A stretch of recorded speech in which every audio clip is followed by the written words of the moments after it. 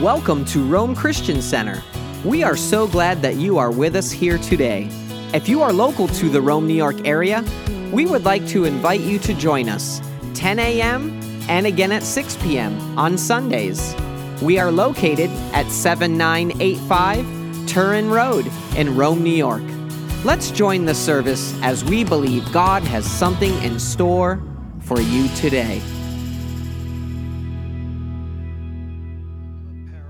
Show that at all times they ought to pray and not lose heart or not faint, saying, in a certain city there was a judge who did not fear God and did not respect man. And there was a widow in that city, and she kept coming to him saying, give me legal protection from my opponent. And for a while he was unwilling. But afterwards he said to himself, even though I do not fear God nor respect man, yet because this widow bothers me, I will give her legal protection. Otherwise, by coming continually, she will wear me out. And hear what the Lord, and the Lord said, hear what the unrighteous judge said. Now, will not God bring about justice for his elect, who cry out to him day and night? And will he delay long over them? I tell you that he will bring about justice for them quickly. However, when the Son of Man comes, will he find faith on the earth? What's this story about? I know it seems like it's about a widow who wanted something legal protection, but Jesus defines it. In other words, this whole story is about what? It's about prayer. Because it says in the very beginning, he told them a parable that they ought to pray and not faint. So the whole point of this story is teaching something about prayer. And what's it teaching? It's teaching sometimes that when we pray, we don't always get an answer right away. Sometimes the answer seems to be no, or sometimes the answer seems to be delayed, or sometimes the answer seems to be put off. But what Jesus wanted to teach us in this parable is that if we will persist, if we will persevere, if we'll just keep going after it and going after it and going after it and going after it, something will break and the answer will come. And what he's trying to teach us is to persevere in prayer. Excuse me, because I think one of the greatest discouragements that happens in the body of Christ is people decide they're going to pray about something, and they start to pray, and then a week goes by, or a month goes by, or a few months goes by, or maybe even and they just kind of get discouraged and they give up. And Jesus is teaching us, no, don't give up. Just keep coming, keep coming, keep coming, keep coming, keep coming. And somewhere along the line, you'll break through. We have to learn to be tenacious and persistent in prayer. And I'll say this. I would say to someone, don't start praying with somebody. Don't start praying about something unless you're really ready to commit to it to the end. It's like, no, I'm going to pray about this, and that's it. I'm praying about this till something happens. I'm not quitting. I'm not giving up. And when the enemy knows how intent I am on that, and he'll give up, and God will break through. Hallelujah. Let me read that same story to you, that same parable out of the Living Bible, because it really, to me, captures the essence of what Jesus was saying. It says, listen, this is the Living Bible. One day, Jesus told his disciples a story to illustrate their need for constant prayer and to show them that they must keep praying until the answer comes. See, that's what it's all about. Constant prayer and keep praying until the answer comes. You know, we just need to be almost belligerent. There's some things that I'm praying about, and I've set myself on a course, and I can't go back. You know, there's no plan B for me. There's only plan A, and I'm going in this direction, and that's what I'm just going to keep going until I just know that I know that I know that I can't go any further. Anyway, constant prayer, and to show them they must keep praying until the answer comes. There was a city judge, he said, a very godless man who had great contempt for everyone. A widow of that city came to him frequently to appeal for justice against a man who had harmed her. The judge ignored her for a while, But eventually, she got on his nerves. Good for her. Hallelujah. Sounds like some of the people in this church.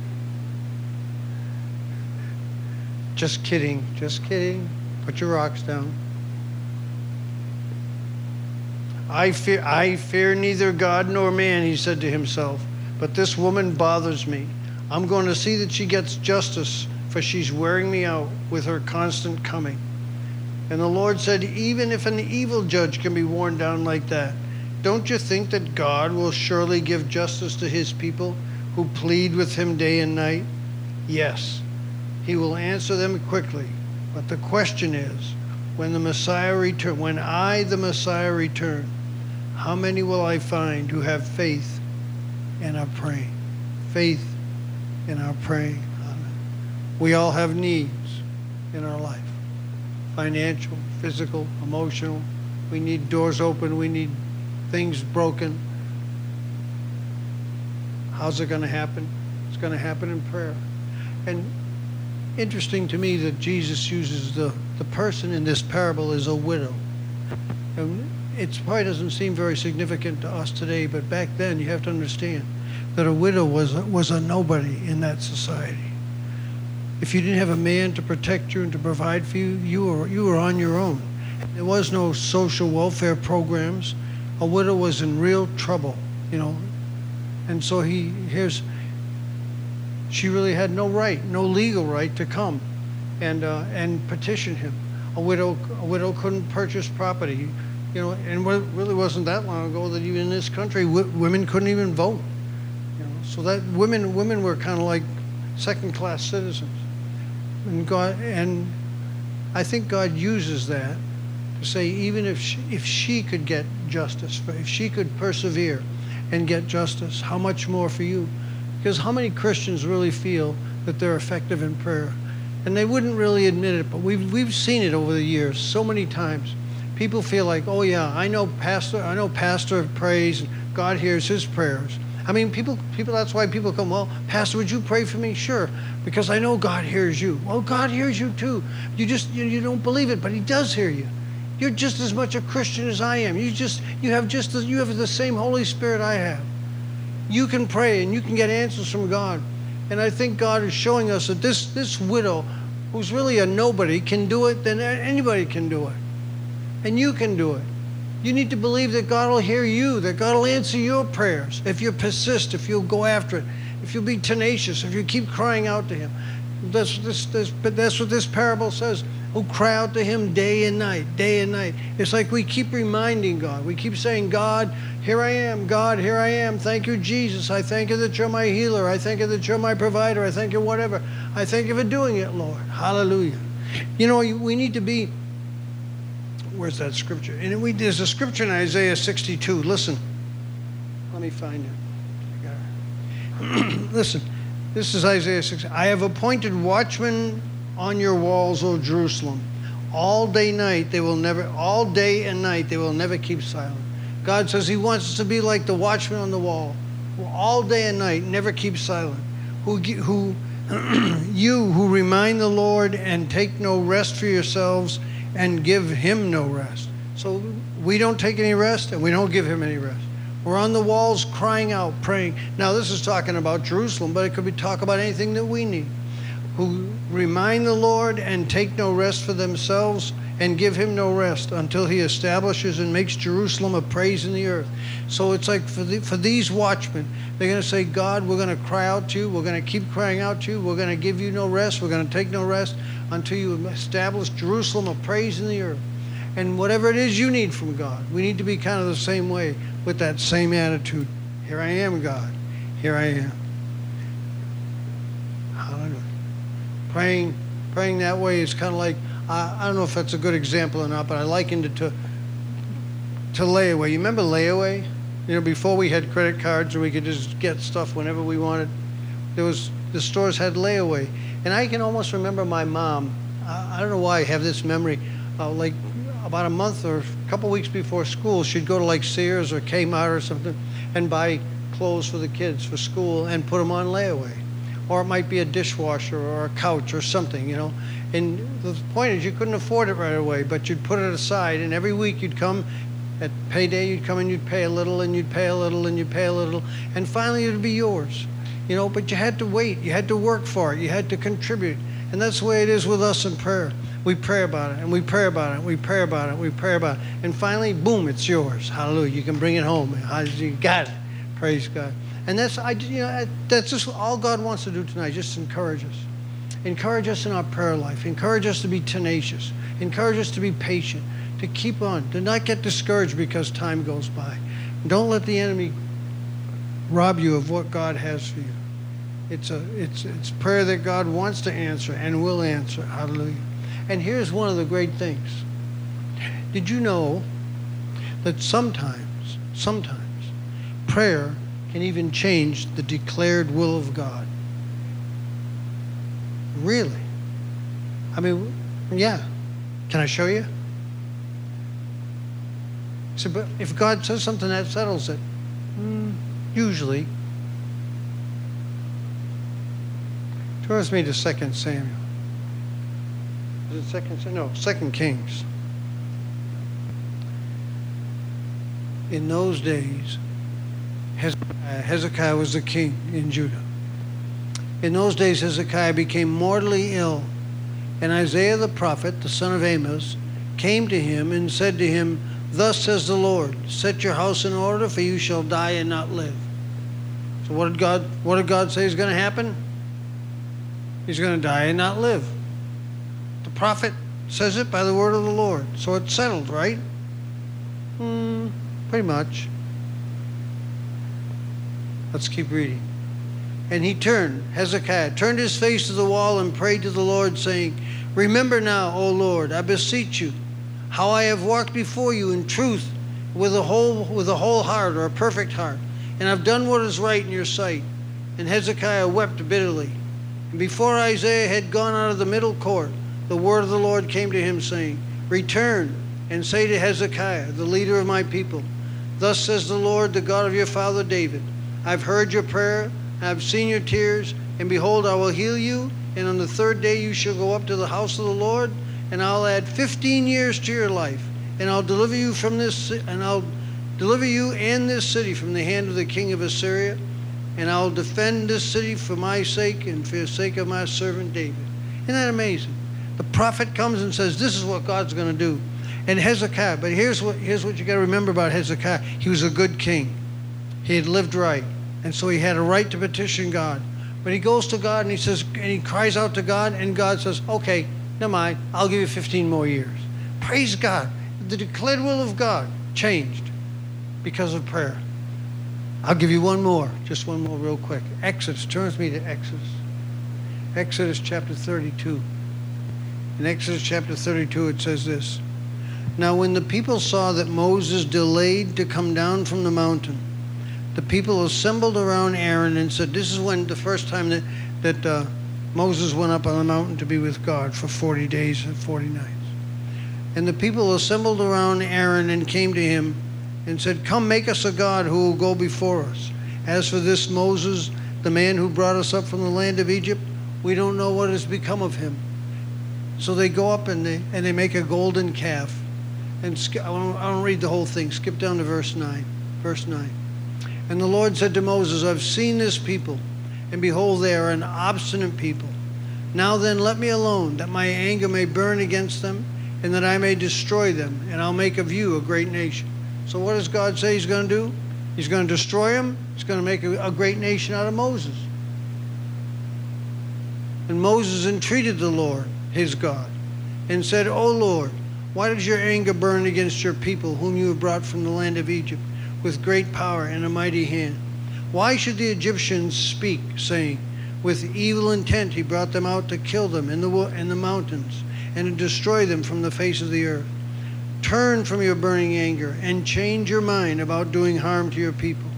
Remember Abraham, Isaac, and Israel, your servants, to whom you swore by yourself, and said to them, I will multiply your descendants as the stars of the heavens, and all the land which I have spoken I will give to your descendants, and they shall inherit it forever."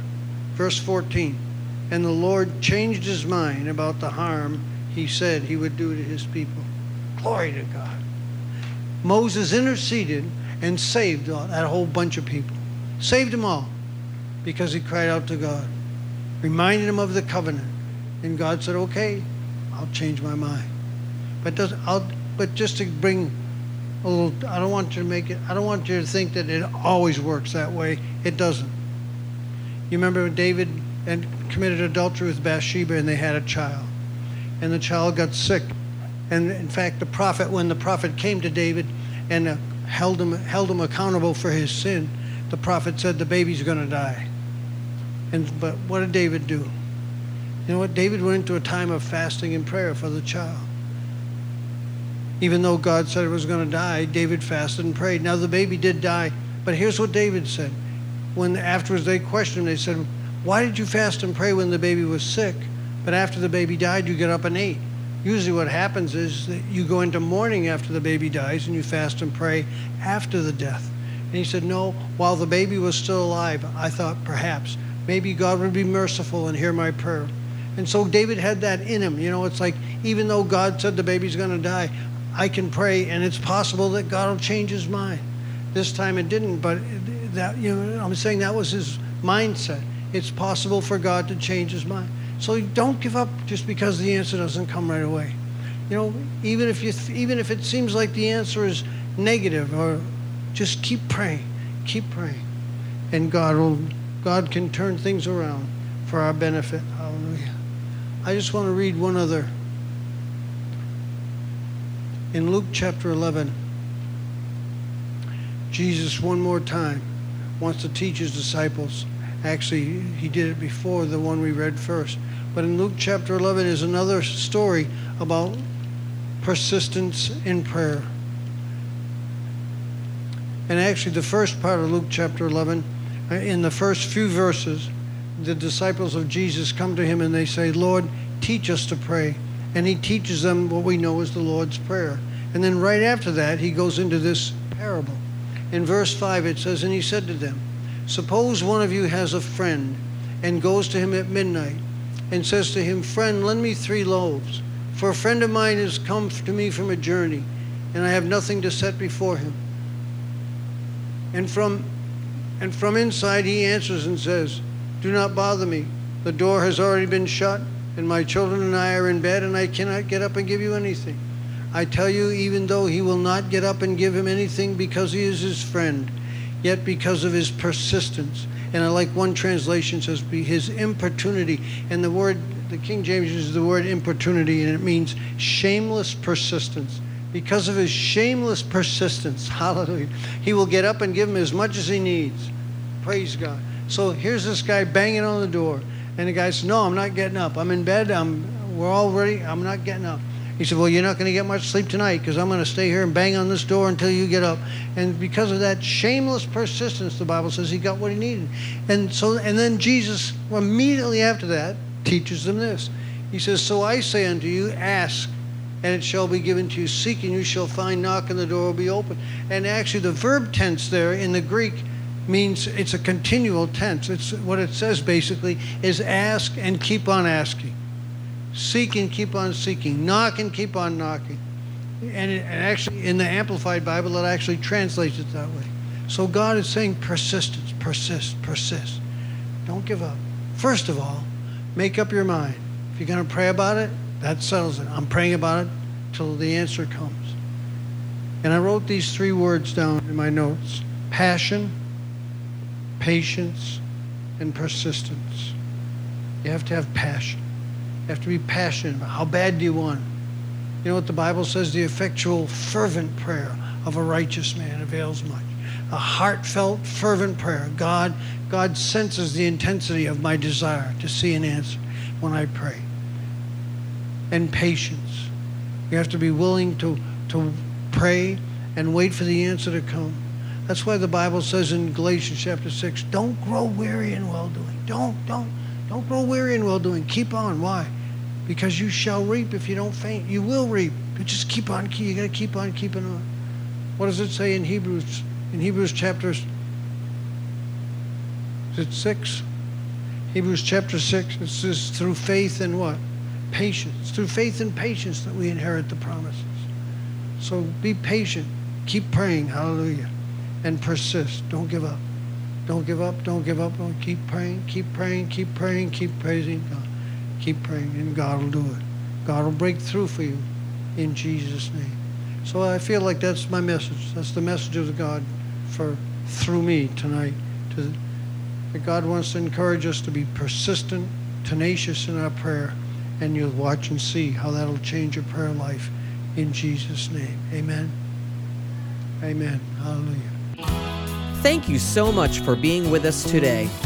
Our prayer is that your life be enriched through the power of God's Word, and that you be filled with His love and strength as you daily serve Him. To learn more about our service times and our ministry, and how it is that you can partner with us, visit us online today at RomeChristianCenter.com.